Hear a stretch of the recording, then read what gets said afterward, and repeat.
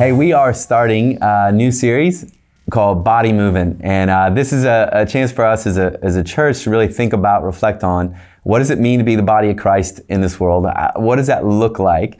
And what does it mean to be moving together? You know, all living bodies have one thing in common: they move, and they are moving somewhere. So what's that look like for us? I want to just read you our verses that we're getting started from for this. Ephesians chapter 4, and Ephesians chapter 4 is one of these great pictures of what the body of Christ is all about. It says this in verse 15 and 16. It says, "Instead, speaking the truth in love, we will grow to become, in every respect, the mature body of Him who is the head, that is Christ. From Him, from Christ, the whole body, joined and held together by every supporting ligament, it grows and it builds itself up in love as each part does its work." These verses are a great picture of what it looks like, what it means to be the body of Christ. It's kind of amazing that of all the pictures of what it means to be the church, one of the primary pictures we're given is that it's like we are the body of Christ. The great and kind of revolutionary and unique, completely unique in all the world and in all religions, the incredible idea of Christianity is that the God who created the universe, that He took on human flesh. He became incarnate. He took on a body. And so this is at the core of what we believe and what the New Testament teaches, that God became incarnate, took on a human body. And now Jesus as well, He says now, God is going to be present. He's going to continue to be incarnate. Jesus will continue to have His body in this world, only the body of Christ is going to be His people. It's going to be His church. And it's going to be, as we see in these verses, it's the people who are connected to Him as the head, and then joined and fitted together and held to one another. I guess one of the things that we wanted to just kind of tap into, as we look at these verses, is to realize this: as the body of Christ, we are called to grow to maturity. The first kind of picture here is that, when we speak the truth in love, when we're working together, when as we move together, we're going to grow to be the mature body. And there's this picture within Ephesians 4 that the mature body, it is complete. It is lacking nothing. It is it's grown to the capability of a mature body. If you think about what a mature human body is capable of, think of great athletes, think of great dancers, think of great accomplishments that we're able to achieve with our body.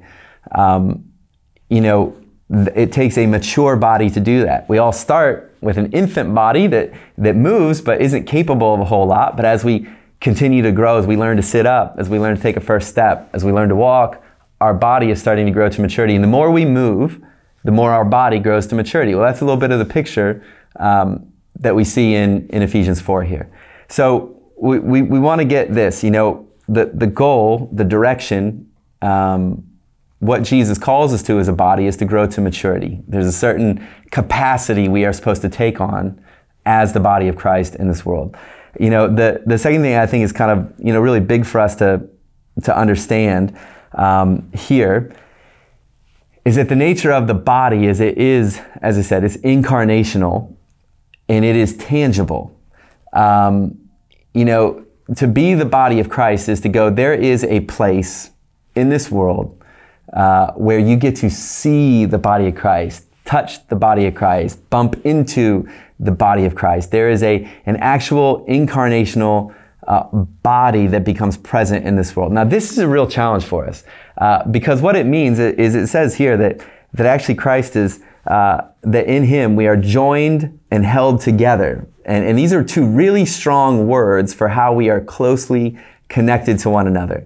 Now, what that means for us is to realize this: to be part of the body is to be joined and held together. We kind of picture a bag of Lego, and it's, let's say there's a bag of Lego or bags of Lego, and there's all these individual pieces in it. But of course, there's some instructions on how they're supposed to fit together. So imagine you've got the bags of Lego that make up, say, the Millennium Falcon. That's one of the Lego things that has the most pieces of any. Now you got all these pieces, and they're individual, and they're there, and they are the Millennium Falcon when they're like that, but they're just they're just individual. They haven't been built together. The point of if you buy that set of Lego, the point of all those pieces is not what they are on their own. Kind of the point of it is what happens when they're fit together, when they're joined together. That's the language in Ephesians 4 is very much kind of building, construction language actually of how we join and fit together. And the reason you have all these pieces is not for what they are on their own. The reason you have them is for what happens when they come together. What happens of what they can be together. And so these verses that talk about the whole body joined and fitted together, it is this picture of like, this is what it means to be the body of Christ. It's not just who you are as an individual or who I am. It's how we're joined and fit together. And when we're joined and fit together in Christ, and when that becomes real and incarnational in this world, then the body of Christ is present in such a way a person can see it. And that's where the beauty is. That's where the capacity is. That's what it's kind of meant to be. Jesus, and this is really hard for us to wrap our minds around sometimes, but he didn't come just to rescue us as individuals. He did that, but he did that so that we could be brought together to be together the body of Christ. And so that's how he's present and continues to be in this world. So there's this great picture here that second idea that, this to be the body of Christ is to be joined and fitted together. But for this to happen, there's got to be a tangible reality. And this is what it looks like to be a local church. This is what it means to be a part of a local church where this takes some flesh onto it. And we are joined and fitted together with one another. That means we're gonna bump into one another. We're gonna be connected to one another.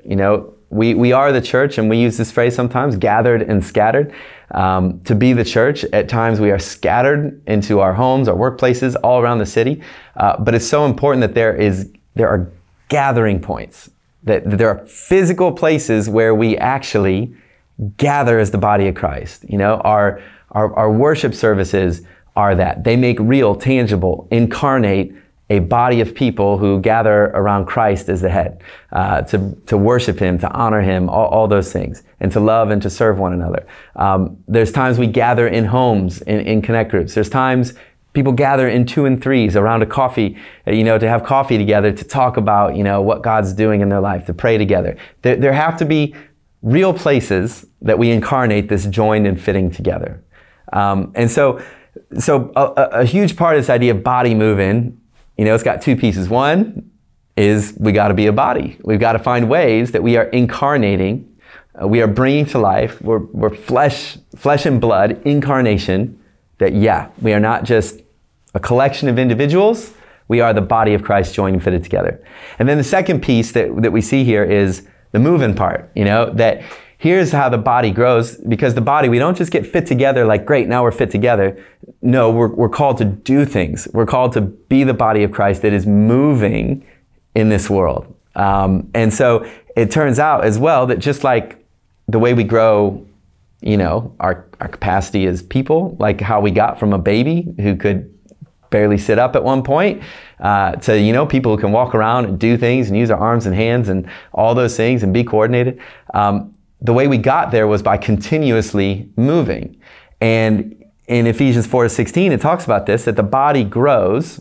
Here's how it gets to maturity. Here's how it grows its capabilities and capacity. It says, as each part does its work.